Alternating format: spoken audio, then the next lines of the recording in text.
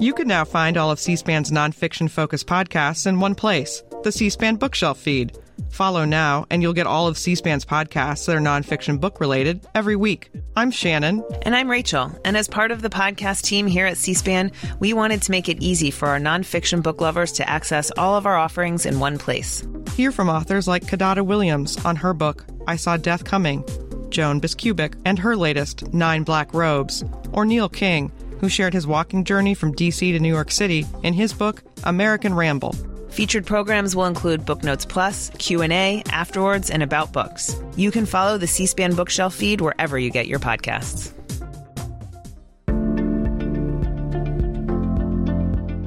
This is C-SPAN's Afterwards podcast. This week, journalist Rebecca Grant discusses her book, Birth: 3 Mothers, 9 Months, and Pregnancy in America. She reports on maternal health care in the U.S. and discusses how social and political dynamics impact pregnancy and motherhood. She's interviewed by New York Times reporter Alicia Gupta. This episode is brought to you by Visit Williamsburg. In Williamsburg, Virginia, there's never too much of a good thing. Whether you're a foodie, a golfer, a history buff, a shopaholic, an outdoor enthusiast, or a thrill seeker, you'll find what you came for here, and more. So ask yourself, what is it you want? Discover Williamsburg and plan your trip at visitwilliamsburg.com.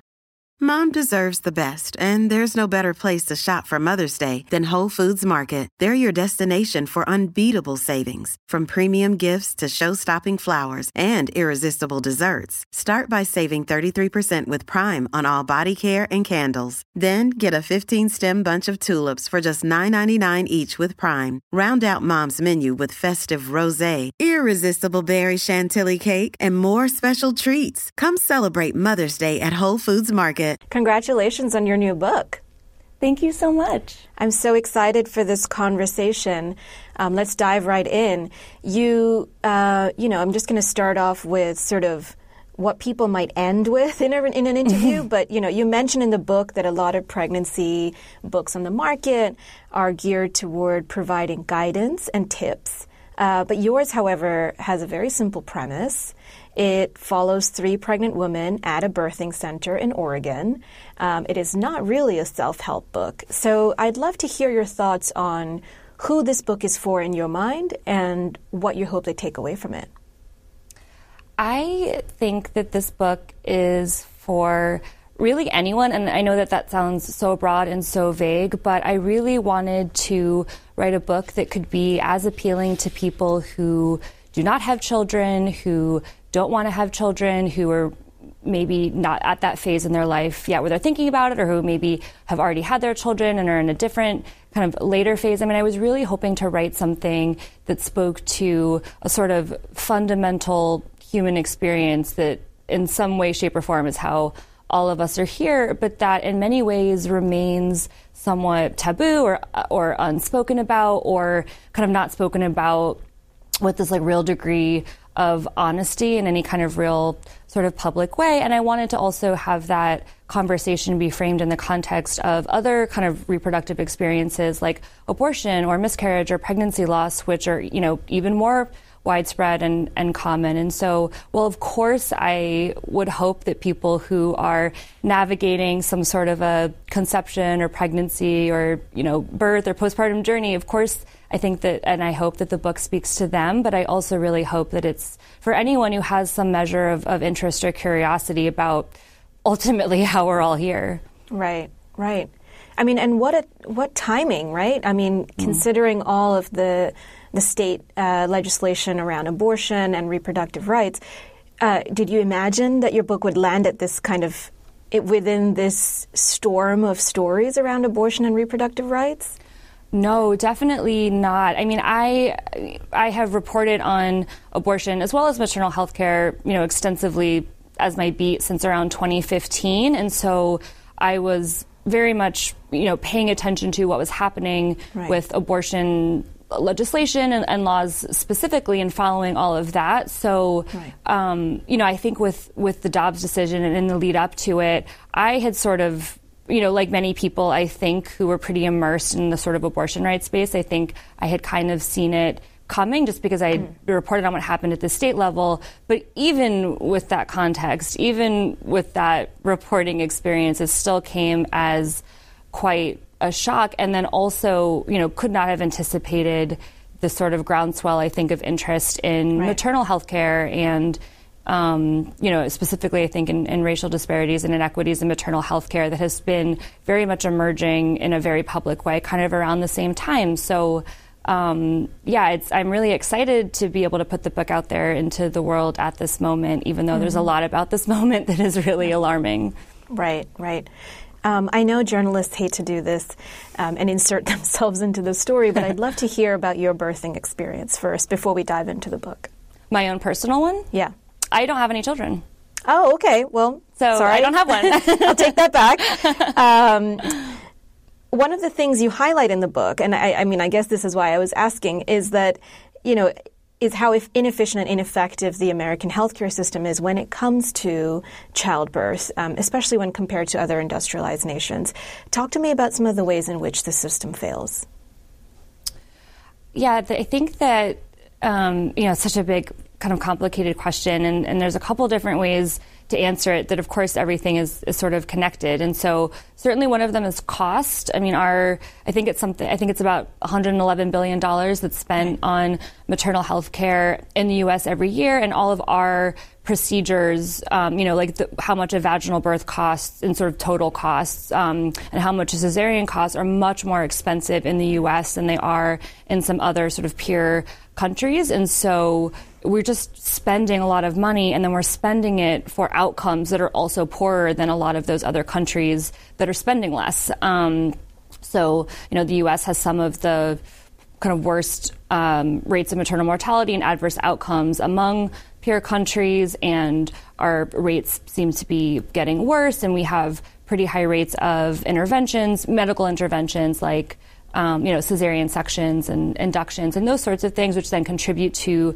the costs. And then, of course, it's also related to our insurance environment and people who are uninsured or underinsured, or the costs that people incur to navigate the healthcare system.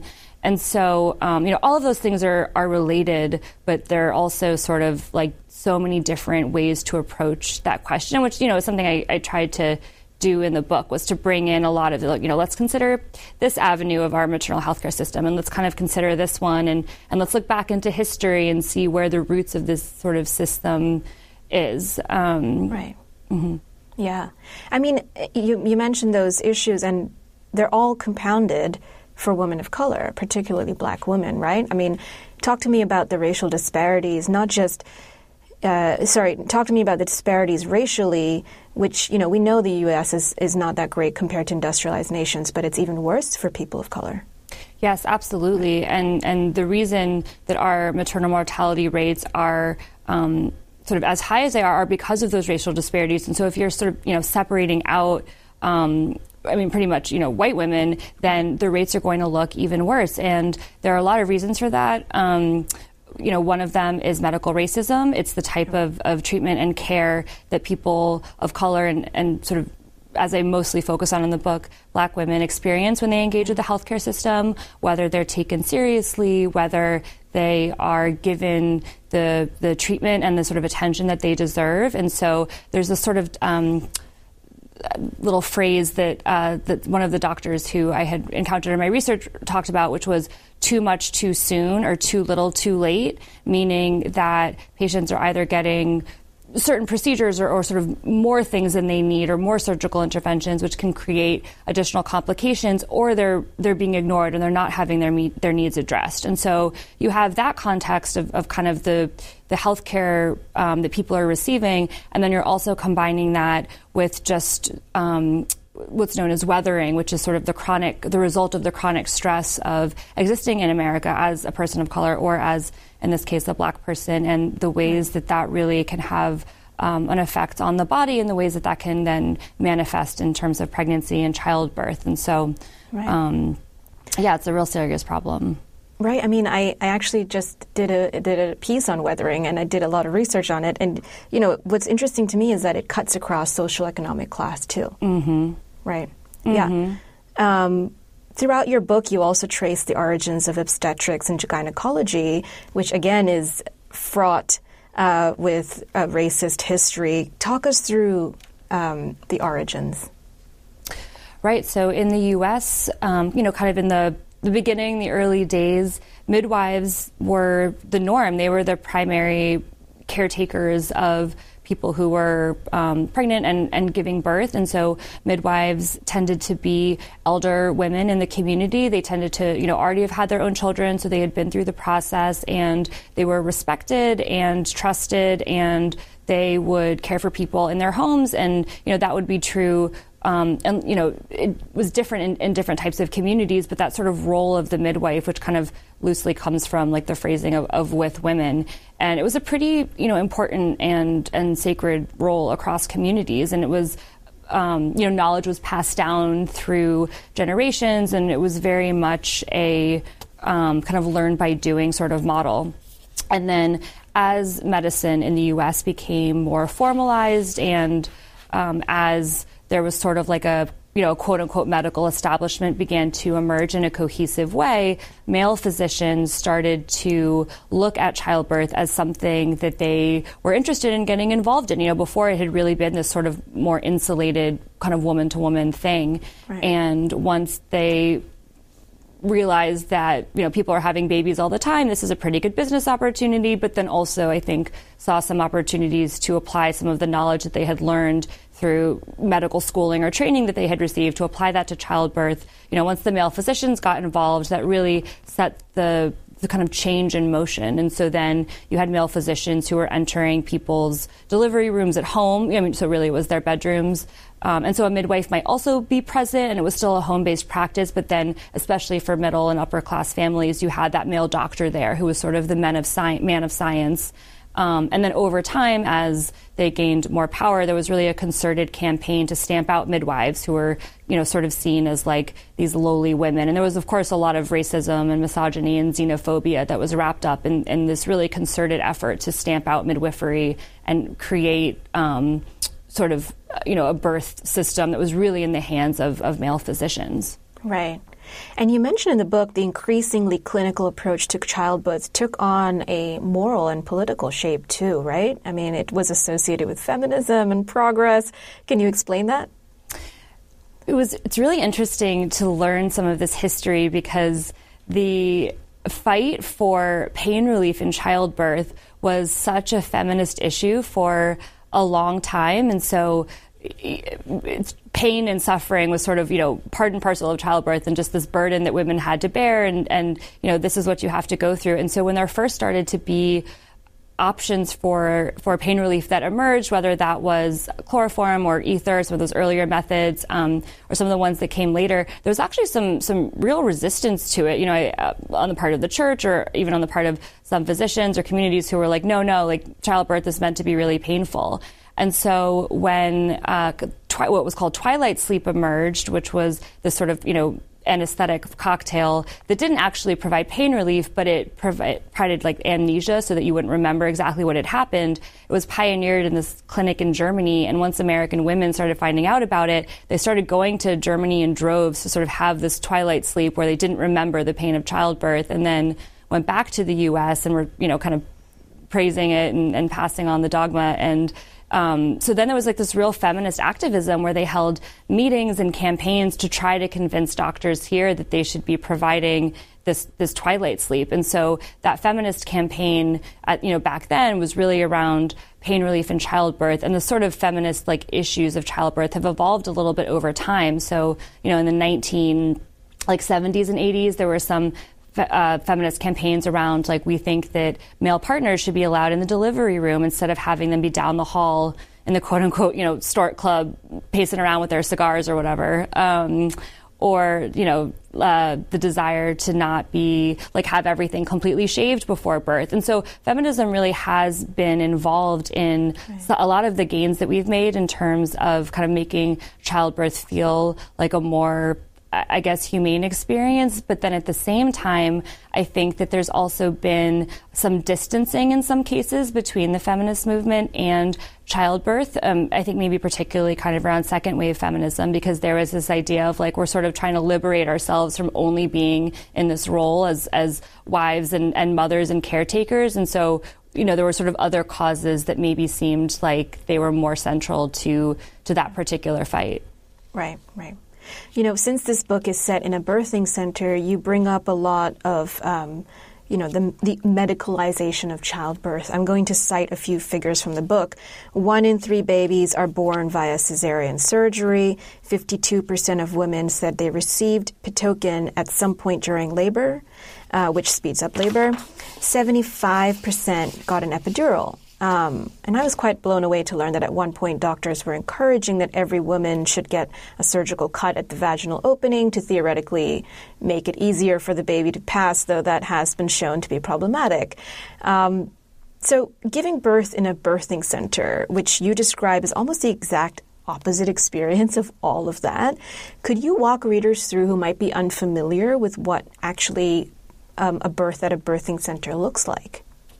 I really think of a birth center as a sort of midpoint between a home birth and a hospital birth. And so birth centers can be, they're primarily the domain of midwives, whether that's a direct entry midwife or whether it's a nurse midwife who's someone who is a nurse but then receives or earns an additional midwifery credential. And so at a birth center, at least the ones that I've encountered, the ones that I've reported on, they look sort of like almost like a B&B or something. You walk in, there's usually a lobby with some cute furniture and artwork and plants, and then each of the rooms don't really feel that clinical. Instead of a hospital bed or like an exam table, there's just going to be a normal bed often. And there are, of course, medical supplies that are on hand, but at least in the centers that I was reporting on, they're sort of tucked away.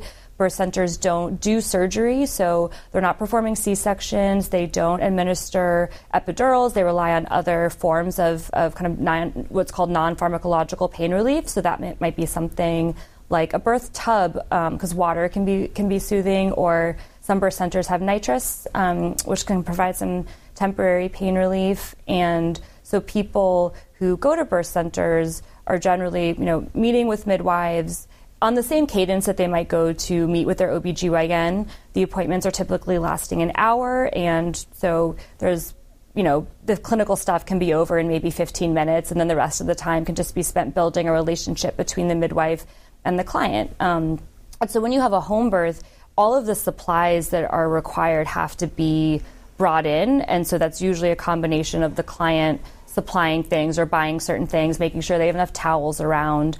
And then it's also the midwives bringing their supplies in. And so at a birth center, you really don't have to come with any of your own stuff. That stuff will be on hand, kind of like at a hospital.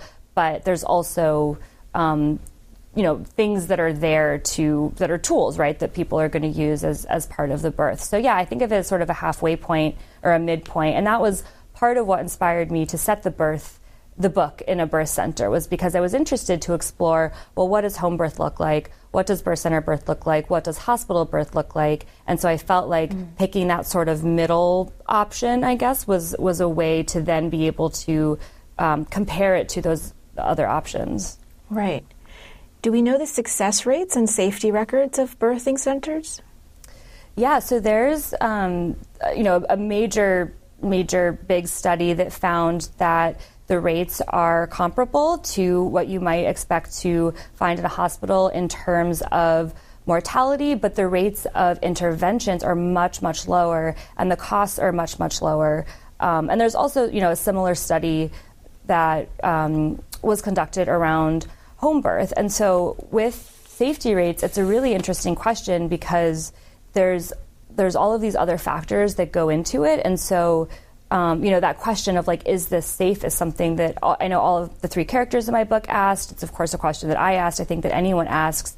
And the answer is yes, that it is safe. And in many ways it can be better. However, it is sort of to achieve optimal safety, there do need to be certain measures that are in place to promote that safety. And that's things like integration with a hospital, a relationship with a hospital, or at least the ability to transfer a client to the hospital in the event that they're able to need it.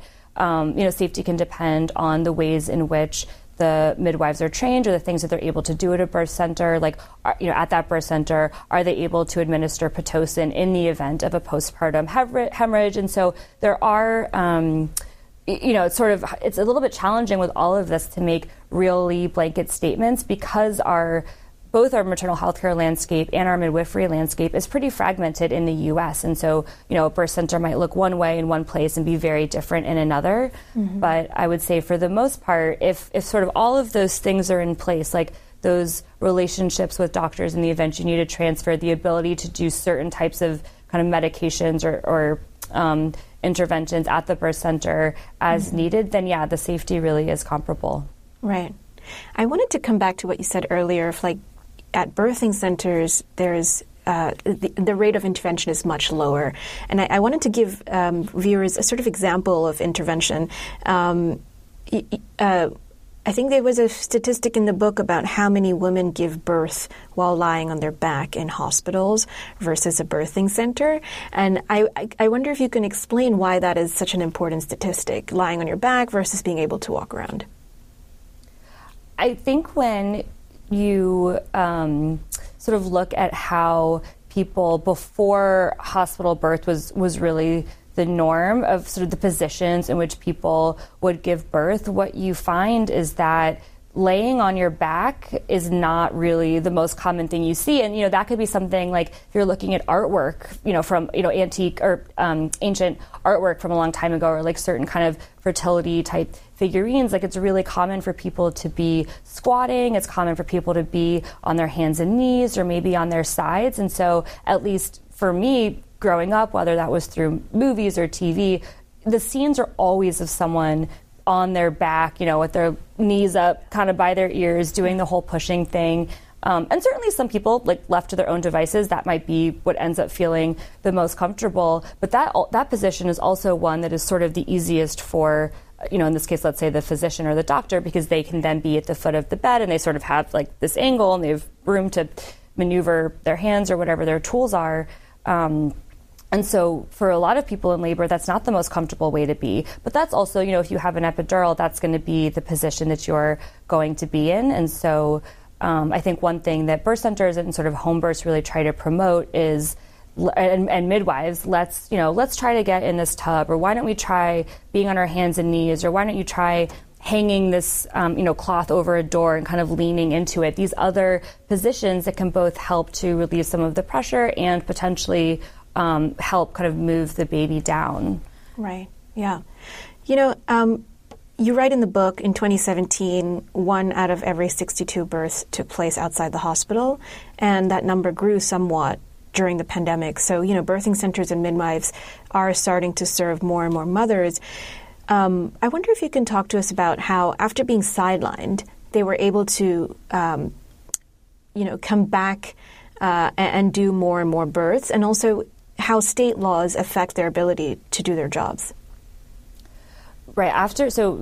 Kind of picking up almost from where I left off earlier when I was talking about some of that history, there was a concerted campaign in the U.S. to really stamp out midwives and midwifery, except for a period of time in places where they were the only real providers of healthcare. And so in that case, I'm really particularly thinking of the South, where the majority of the midwives who were referred to as grand midwives, they were taking care of their communities. They had incredible rates of safety and of health. And so, I read a whole slew of midwifery memoirs for the book and referenced some of them.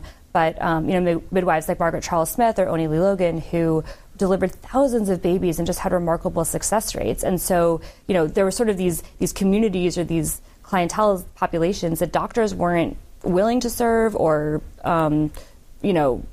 they were sort of happy to let the midwives continue to be the caretakers for those communities. And then for the most part around the 70s, partly as a result of Medicare and Medicaid, and so that there were more people, poorer people were able to have access to insurance and have greater access to the healthcare system, which was also an effect of the Civil Rights Act with integration. That kind of created the opportunity for states to actually get rid of the practice of midwifery altogether. So they would stop issuing midwifery licenses, which meant that if you were practicing as a midwife without a license, you were kind of like a rogue practitioner. And so there was a really concerted effort, as I said, to stamp out midwifery. But then around the same time that was happening, there was also a resurgence of interest in midwifery, but that was predominantly among white kind of middle-class women, many of whom were kind of associated with the hippie movement. So there was a lot of this, more ideal of more authentic living and getting back to the land and not kind of wanting, the man involved in the birth experience. And so there was this resurgence of midwifery around that same time. And so when it reemerged, it was kind of more of like a white lady thing. And that has been the pattern for the past couple decades, but I also think that that's really starting to shift. And there's a lot of really incredible work that's being done on, Black midwifery and community birth centers, or even just community dual organizations or organizations that are there. And so, state laws really do have a big impact because they affect who is able to practice, or if people are able to practice at all as midwives. And before I started working on this book, but one of the sort of stories that I reported that got me interested in this subject was about Alabama women who were crossing state lines to give birth with midwives. So at the time, Alabama did not allow the practice of direct entry midwifery. So that meant that if you wanted an out-of-hospital birth, you had to go out of state. So most of the people that I interviewed for that story, they were going to Tennessee. So they were renting cottages over the state border. They were driving hours when they were in labor, many of them, in order to make it to the cottage so the midwife could meet them there. And that goes back to sort of the safety thing I was talking about before, too. If you're criminalizing or preventing the practice of midwifery, people are going to go to great lengths to access it, and then, that creates its whole issue. So I think today there's like 13 or 14 states that don't allow the practice of direct entry midwifery, but slowly, every year or so, every couple years, more states are changing their laws, and that's really important to making midwifery more accessible, which I think is really important. Right. And it isn't accessible with Medicaid in many places, right?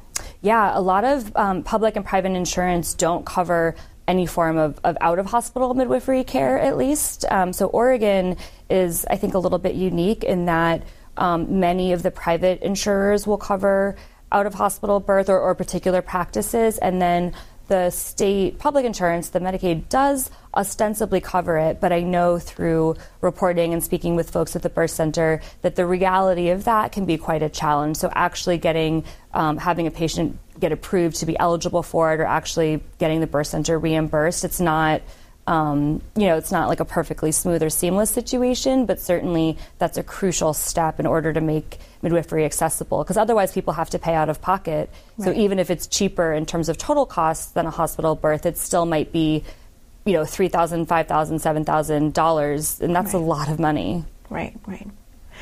So is that why you chose Oregon? Is it legal and covered by Medicaid in Oregon?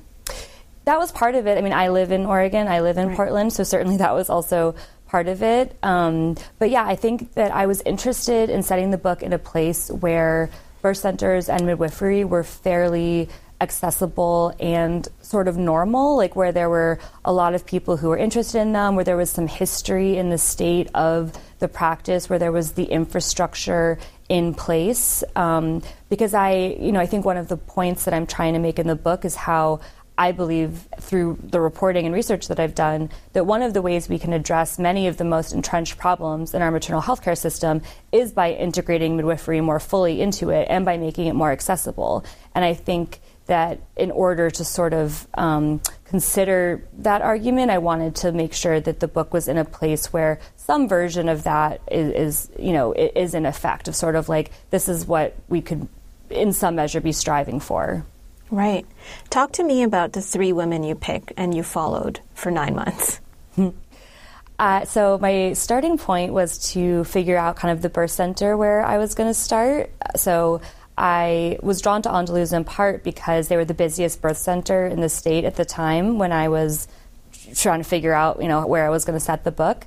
And the birth center's owner was just incredibly open and supportive and willing to participate in the project, which was huge. I really needed the full buy-in if I was just going to be lurking around in a birth center and sitting in on appointments and just, like sitting in the kitchen while everyone's gossiping and drawing, eating snacks and stuff. So I really just kind of needed a place where they were willing to let me be very present, and Angelou's was certainly that. And so Jennifer, who is the birth center's owner, she told me to go in for a tour, and I went in for a tour, and the person who answered the door and checked me in and gave me the tour was Jillian, who's one of the characters in the book.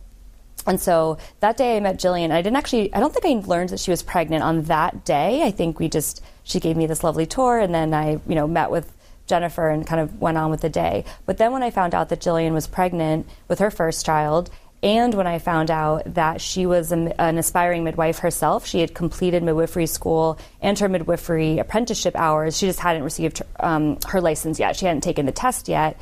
And I thought that would be a really great opportunity to consider the history of midwifery and what it takes to become a midwife, sort of through her story of learning this and pursuing this as a practice as well.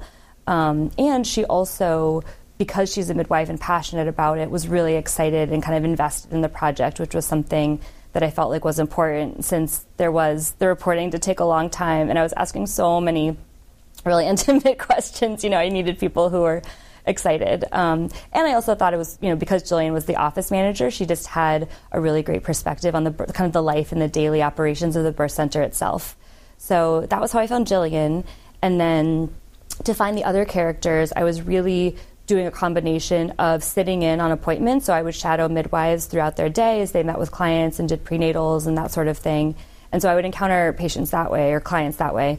And then also I asked Angelou's to sort of pull together a list of maybe like a dozen or so people who they thought might be interested in participating in the book. And I contacted all of them and did interviews with all of them. And that was how I met Tanika.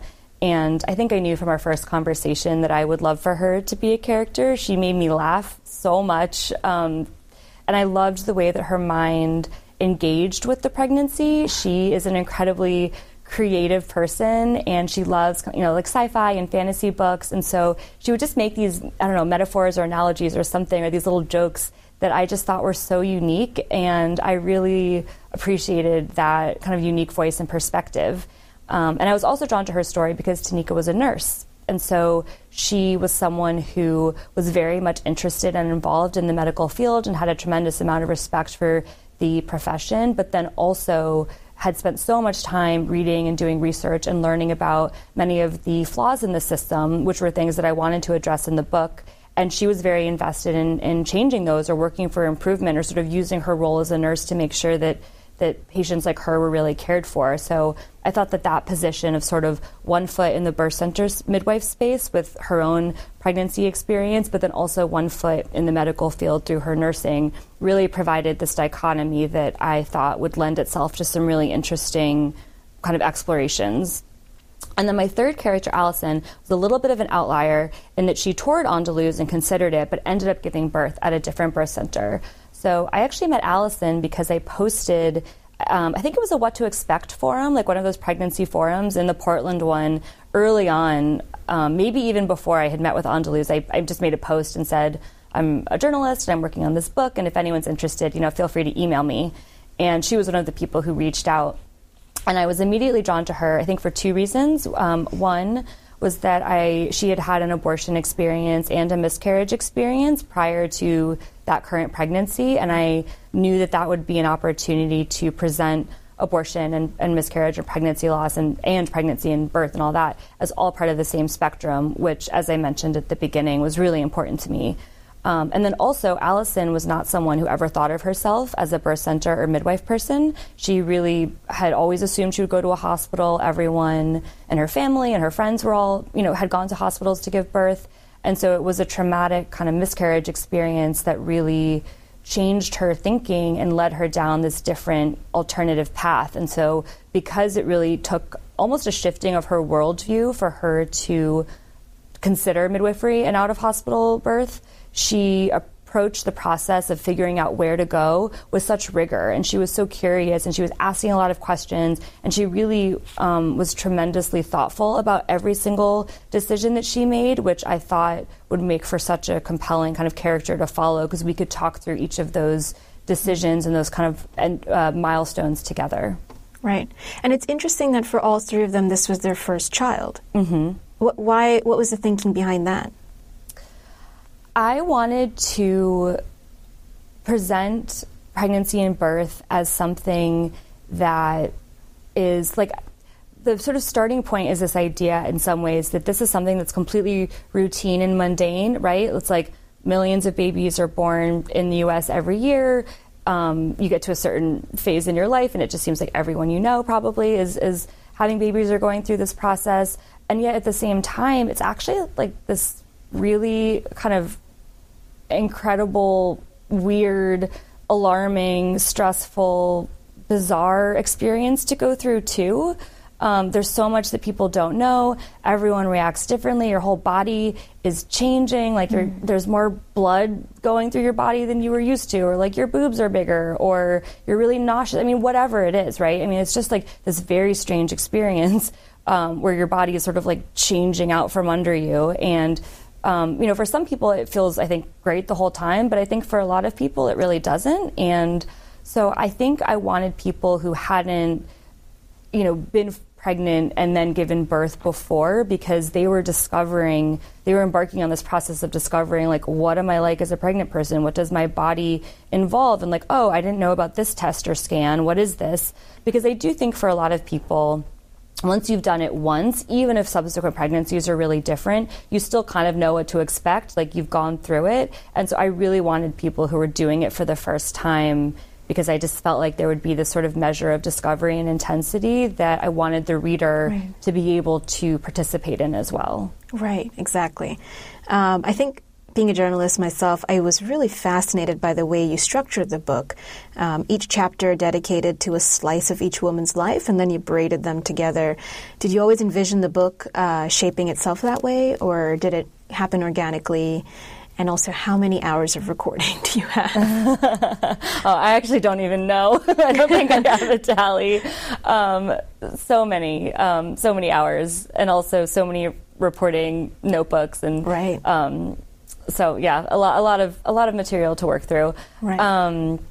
I think the answer to the kind of braiding question is yes and no. I always knew that I wanted to have both closely reported narrative and a lot of research and context and, statistics and numbers. I knew that I wanted the book to have both of those things. But I think figuring out exactly how they were going to knit together was very much something that I grappled with while writing, and then that my editor and I were working very closely on during the editing process. And so, when I turned in my first draft, and maybe this is like very sort of, journalist in the weeds, in the first draft, I didn't have them quite as tightly braided, because I was thinking maybe it would make sense to stay with each character the whole time throughout within each section, so that you can kind of really invest the time in that character. But then as we were editing, it really became clear that doing that sort of more, like really more aggressively braiding them together would sort of enable you to cover a lot of issues and keep the momentum and kind of the pacing going. And I was, in my character selection, as I probably touched on before, there were certain topics and themes that I knew were really important that I wanted to explore. So I was certainly thinking about who I was going to choose as characters with an eye to being able to then have it be a somewhat seamless segue into those contextual issues. So yeah, it was really something that took a lot of time to make sure that we were doing it in a way that was effective and not, disruptive or confusing. So right. And that commitment of time and I guess emotional investment at some point too, right? Like for following three women for 9 months, what was that like for you? And seeing birth so up close for all three of them? It really felt like such an honor and a privilege. I'm used to reporting on really intimate, sensitive things, having reported on abortion and reproductive rights for 8 years or however long. Like I'm used to being in this reporter position where I'm asking people who I don't know very well to tell me about like whatever is going on in a very things that they maybe haven't told people that they're very close to. So that was sort of like a muscle I guess I was used to using, but the time commitment was certainly new. And so it was a constant sort of navigation of trying to respect their boundaries and trying to make sure that I wasn't being too intrusive or taking up too much of their time, because they all worked and they had other families and commitments, but then also trying to make sure that I was getting all of the reporting that I needed and that we were building a relationship. And frankly, I was so impressed by how much they were all willing to share. Like, I don't know if I was in the other position, if I would be that honest. I mean, it was just such a wonderful thing to sort of be able to have these conversations with them and have them be so open. And they all chose to use their first names in the book, which was something that we talked about. And I was, if they had wanted to, maybe change their name or go by a pseudonym, I was certainly open to that discussion. But I think that in spending so much time together and in really being as transparent as I could be about what my goals were with the project and what I was hoping to include and all of that, I hope that everyone was sort of very aware of what was going to be included and why. And I think each of the characters felt like, even though they were being incredibly vulnerable and raw in some ways, that was because they would have loved to have read something that was so vulnerable and raw while they were navigating this. They wanted other people to have the benefit of kind of reading this honest accounting of how hard it can be to go through this. Was there anything in the reporting? I mean, I think you went in knowing what you wanted. You wanted these stories that tell the bigger picture of childbirth in America today. But is there anything in that reporting process that surprised you? I mean, you've been doing this for so long now. I mean, I feel like it's probably fine to give a spoiler, which is that each of the three characters in the book all give birth in a different place from where they started or planned to. And that was something I wasn't expecting. So, Jillian had wanted to have a home birth, and then Allison and Tanika were both planning a birth center birth. And so during the pregnancy chapters and during that reporting process, we all spent a lot of time talking through why they wanted to give birth where they were planning to and what their concerns or anxieties were about a potential transfer, because transfers from out of hospital to a hospital for first-time mothers are pretty common. I don't remember the exact number, but I think it's something maybe like 16%. So certainly midwives are making sure when they're talking with clients that they're having conversations about the fact that you might end up transferring to the hospital, and that might be because you realize you need more potent pain relief, and that's fine. Or it might be because there's some sort of a complication that comes up. And so it's certainly, like, the idea of a transfer was something that was on each and every one of the characters' minds.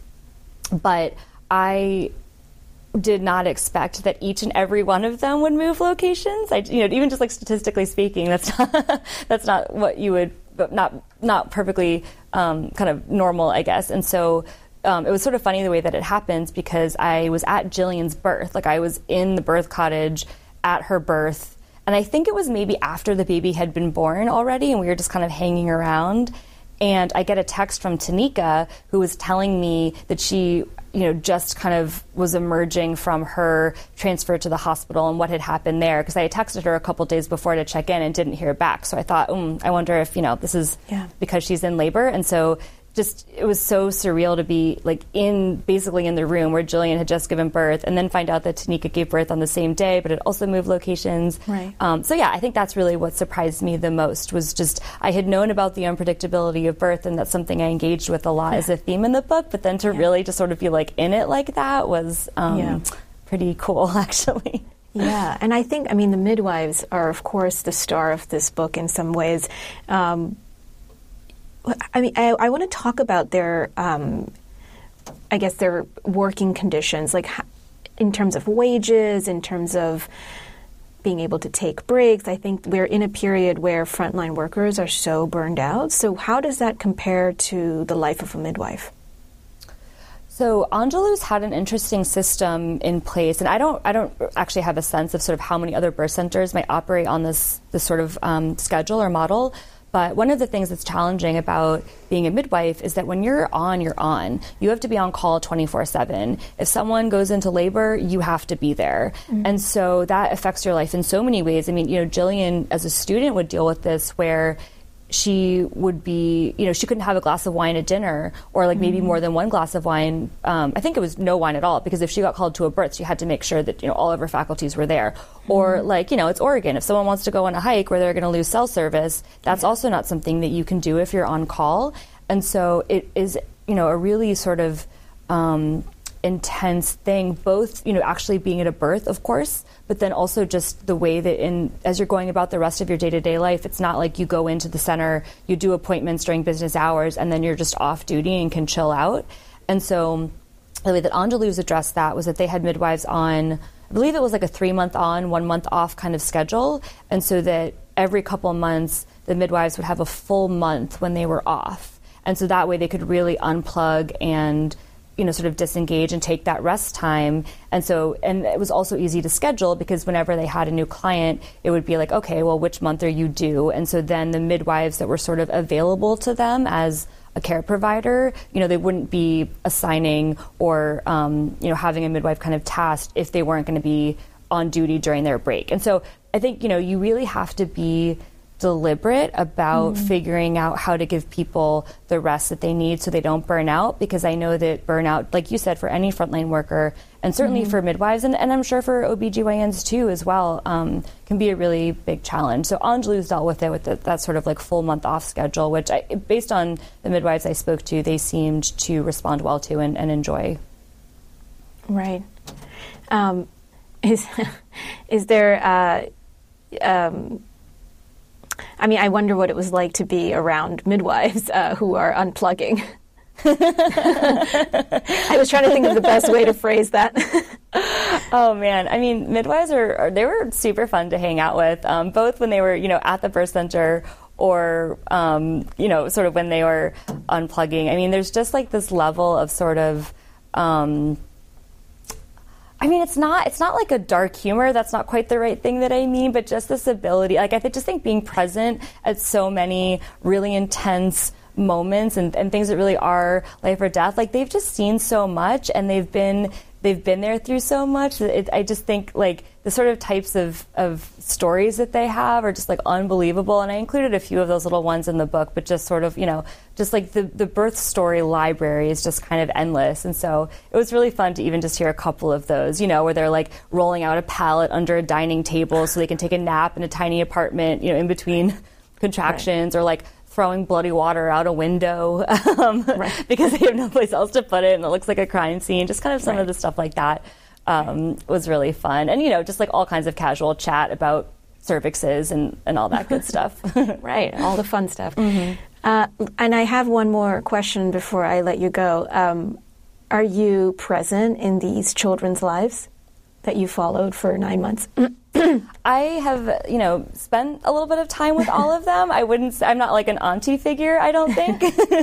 But you're not attending birthday parties? No, which isn't to say that I wouldn't be, invited, or that I don't receive the pictures about the birthdays. I certainly do, and love getting all of the cute baby photos, which I make sure I get somewhat regularly, because it's really crazy to see, especially because, they were all born in almost exactly 2 years ago. So these aren't even like babies anymore, they're like toddlers. And so, but people have like changes in their lives, some of which we get into in the postpartum chapters, but not everything. And so like some folks have moved or changed jobs. And so, they're kind of all have settled into whatever their sort of rhythm of parenthood is. And that was certainly something I thought a lot about, of like where to draw the line, or sort of where to stop reporting, I guess, because I certainly wanted to make sure that we were still in touch, and I would have follow-up questions during the writing and the editing process. And I so loved getting to know each and every one of them and felt connected to them. So I certainly was hoping that our relationships would continue, but then also being mindful that as new parents who worked, they weren't going to spend like 4 hours on the phone with me every week anymore either, which was fine. Right. And so, it's kind of a strange thing of like, okay, well, I still would love to talk on the phone sometimes, but I'm not going to record anymore. I'm not going to take notes anymore. Or maybe we just like meet for a casual coffee or something. Right. So yeah, kind of shifting into a slightly different mode was felt a little weird, not in a bad way, just something to adjust to. Yeah. Well, thank you so much for your time and for joining me today. Best of luck with the book and congratulations. Thank you so much. Thank you for your questions. Of course. Take care. Bye. Thanks for listening to this week's Afterwards podcast. If you enjoyed this podcast, listen to C-SPAN's podcast about books. Learn about the latest nonfiction books and best-selling authors. In each episode, we report on bestsellers lists and book reviews from around the country. You'll also hear authors talking about their latest books and insider interviews with nonfiction book publishing industry experts.